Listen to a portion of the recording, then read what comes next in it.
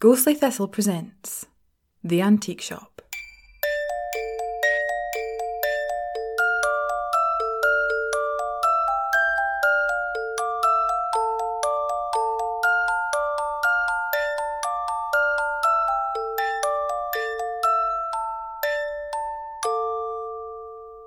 Episode 37, The Old Friend. There's a lot of mysteries in the shop.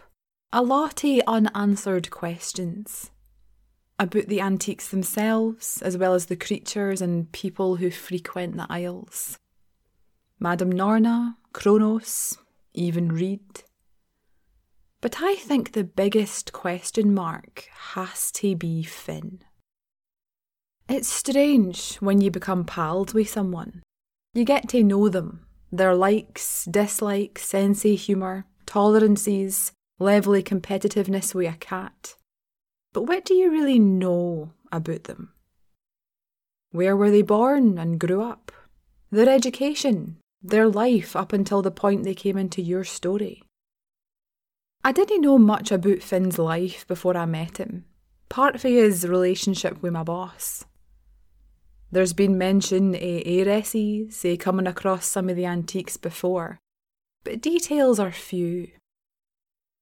I didn't even know how old Finn is, only how old he looks.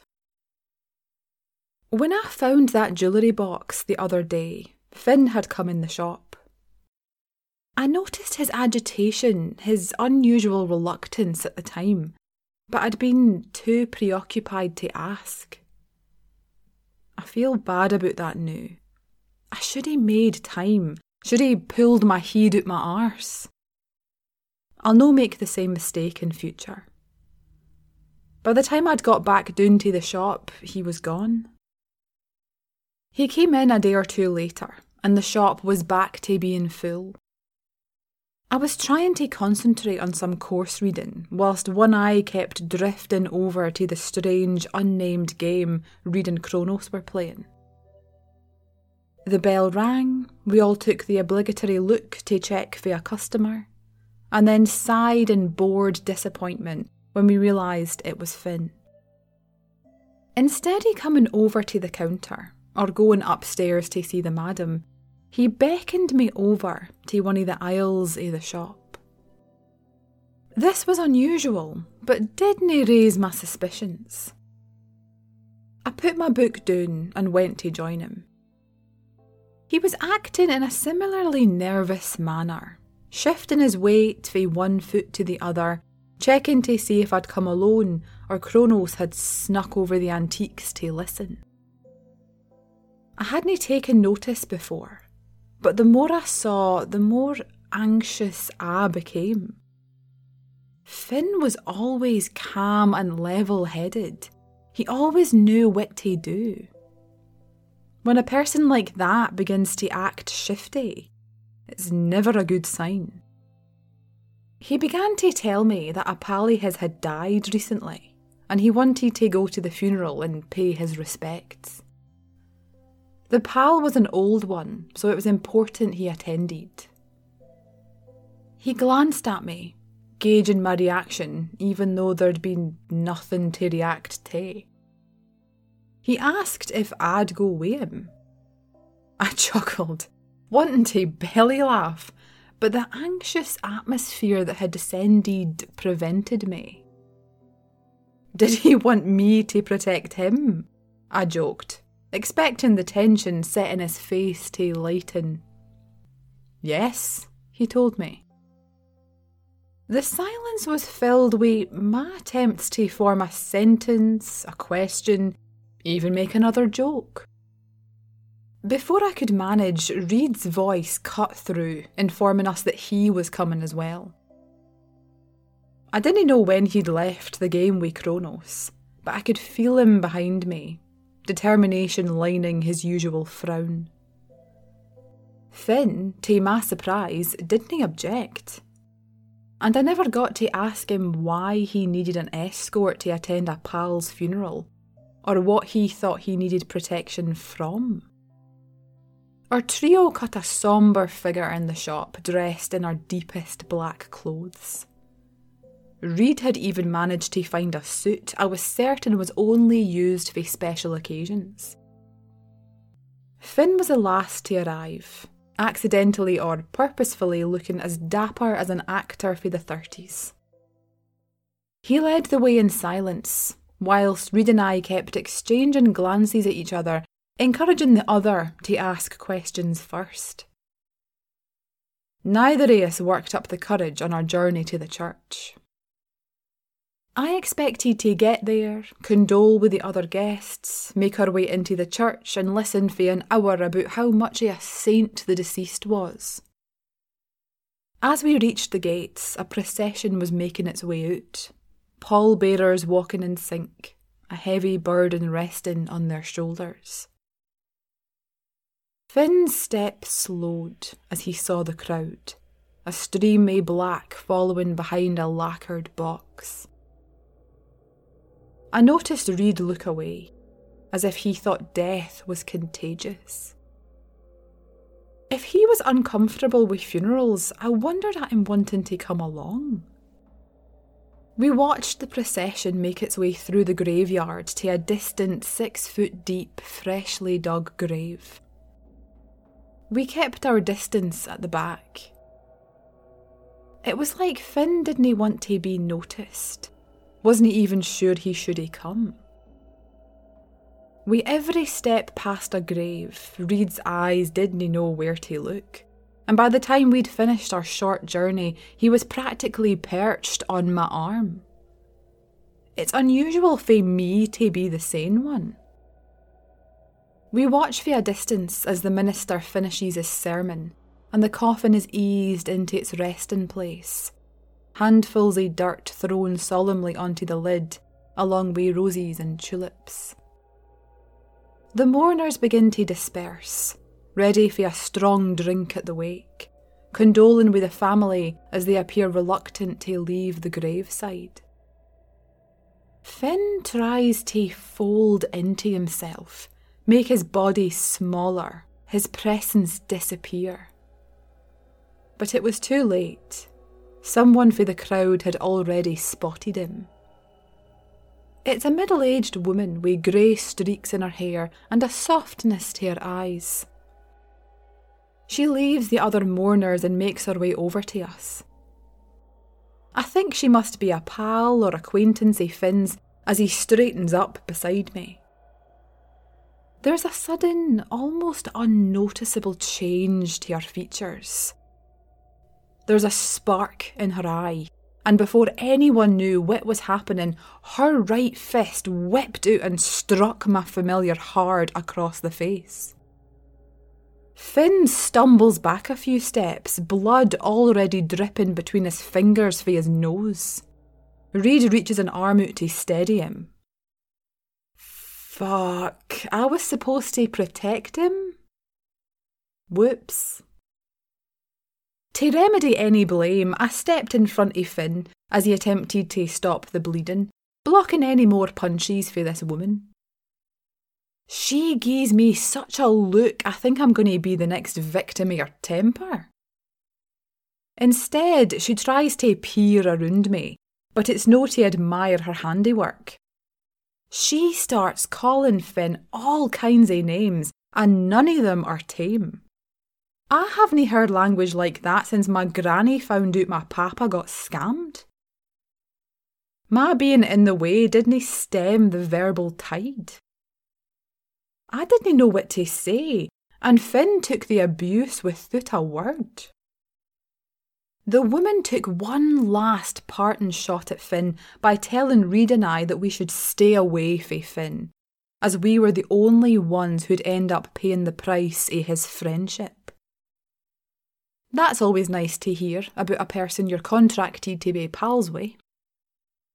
The spectacle had drawn the attention of some of the other mourners, and no wanting a repeat performance, Reid and I steered Finn out of the churchyard and down the road, dried blood beginning to flake off his face. All of that excitement made me hungry, so we went to the nearest McDonald's.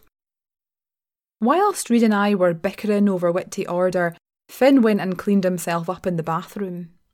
We all congregated outside in the car park. We picked a quiet corner and spread out our feast. But Finn stared at it as though it had told him he was going to die tomorrow. Almost at the same time, Reed and I, in our usual tone-deaf way, asked why he'd been punched. Perched on the curb at the very edges of the car park, hearing the traffic go by and drive-through window open and close, gorging ourselves on handfuls of fries, Finn began to tell his tale. One of them, at least. He hadn't always been the reliable, level-headed wyvern he was today. Living a long life, longer than humans, twisted priorities and behaviours. Made the world different, shifted perspectives and motivations. Death was a large motivator for humans. But what if that wasn't really a factor? Debauchery, apparently.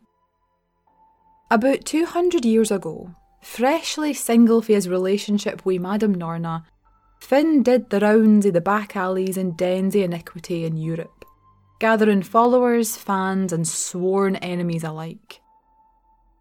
Gang, cult, something less sinister, call it what you like. Finn was at its centre, the fearless leader that set the tone and made the decisions. His minions followed suit, and wherever they went, chaos and destruction was never far behind. They broke more than their fair share, for objects, homes, to people and lives. My familiar wouldn't look at me or read. He stared at the untouched pocket of fries we'd handed him, that must be offensively cold by this point. It was like we weren't there. He didn't have an audience, didn't have people to hear his sins and bear judgment. Reed and I remained silent, our burgers growing stale. One victim became one too many when they turned out to have thorns. I didn't think I can name a better example of the term a woman scorned. Men, women, they all became the same to Finn. People to use, seduce and discard as he saw fit, when they got boring, which inevitably they always did. He used to play games, ones he made the rules to, and didn't tell them he was playing. This woman, a famed beauty amongst the salons of Paris, was his final victim. Finn never gloated, never said it was easy or a challenge, never went into detail. But he wooed and seduced her, let her love him, let her assume they were engaged, and then moved on to someone else, someone new.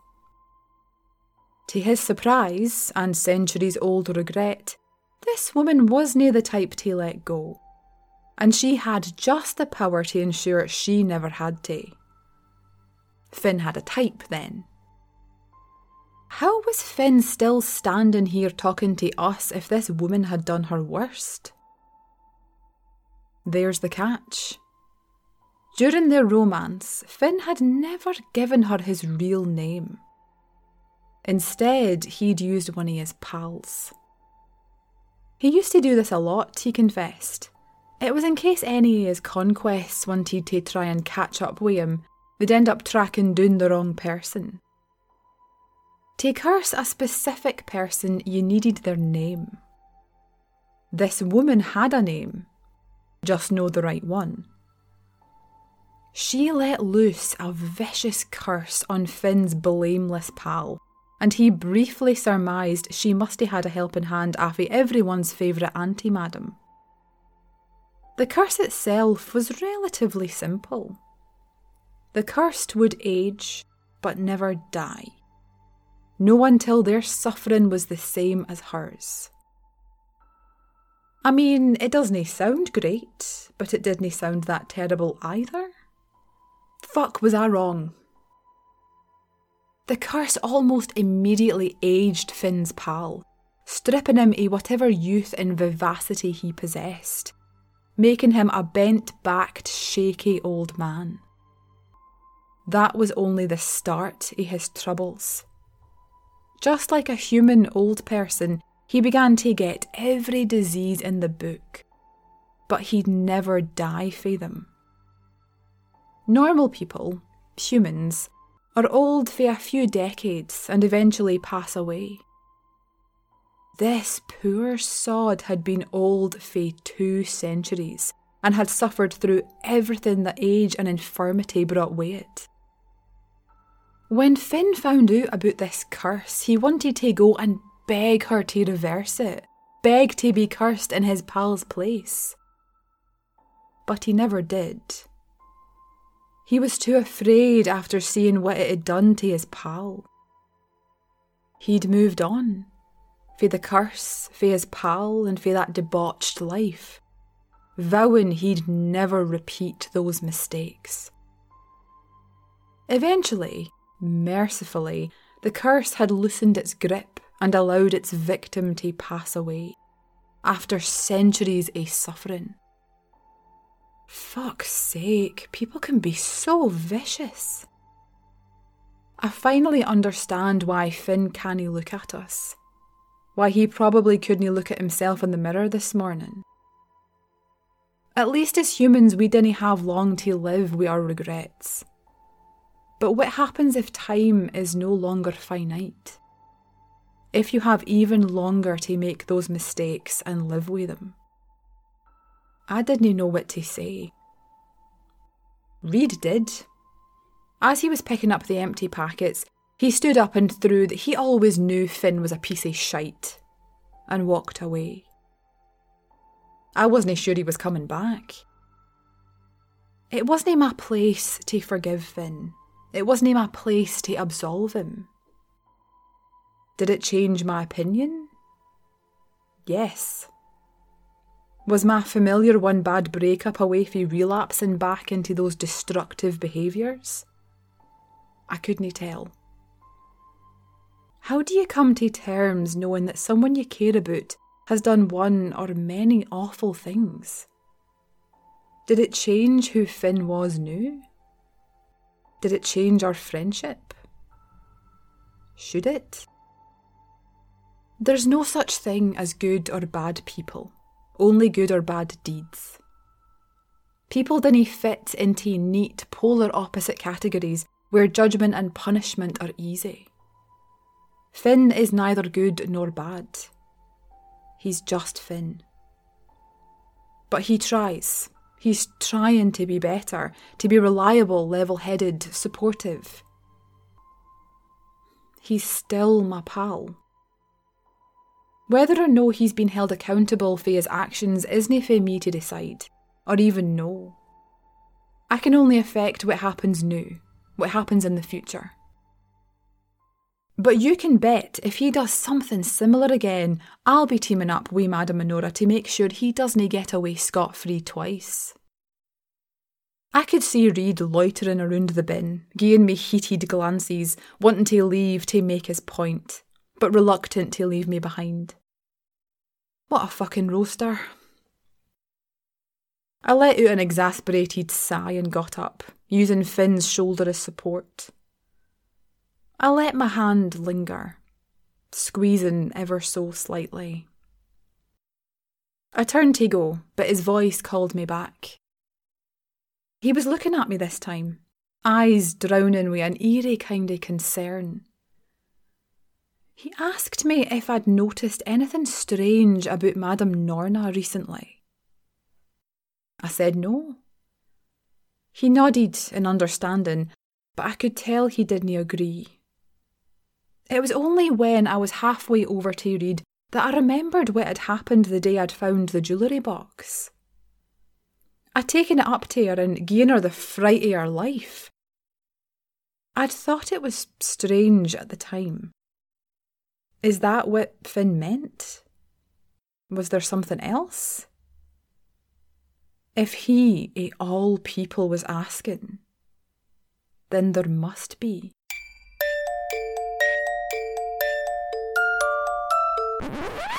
Finn was always calm and level-headed, Level-headed?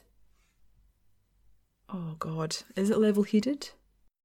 I know it's heed. I don't think it's level-headed though. I think it's level-headed.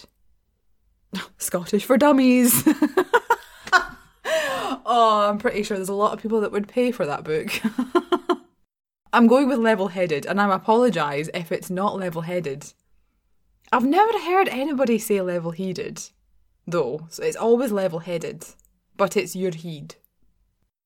He began to tell me that a pal of his had shit. No, he hadn't shit, he died, but I apparently can't read this script properly today. If he was uncomfortable with funerals, I wondered at him coming, oh wow, this is bad. I can't even get through a sentence. He hadn't always been the reliable, level-headed wife. That's why you don't eat before you record things. God, if it's not my stomach growling, it's things catching in my throat. Can he win? The curse almost immediately aged Finn's pal, stripping him out. When Finn found out. It should be found out, that makes more sense. Thank you for listening to episode 37 of The Antique Shop. Episode 38 will be released in 2 weeks' time. If you'd like to support the show, please think about leaving a review and rating wherever you listen to podcasts. If you'd like to go above and beyond for the podcast, then think about visiting our Ko-fi account by searching for Ghostly Thistle on ko-fi.com and donating however much you can. If you'd like to get in touch about this podcast or my other podcast, then you can message me on Facebook and Twitter by searching for Ghostly Thistle or email me at ghostly.thistle@gmail.com. If you are interested in some of the behind the scenes and inspirations for the episodes in this podcast, then do join the subreddit by searching for the Antique Shop Pod on Reddit and join in the discussion. Thank you so much for listening, and I'll see you next time.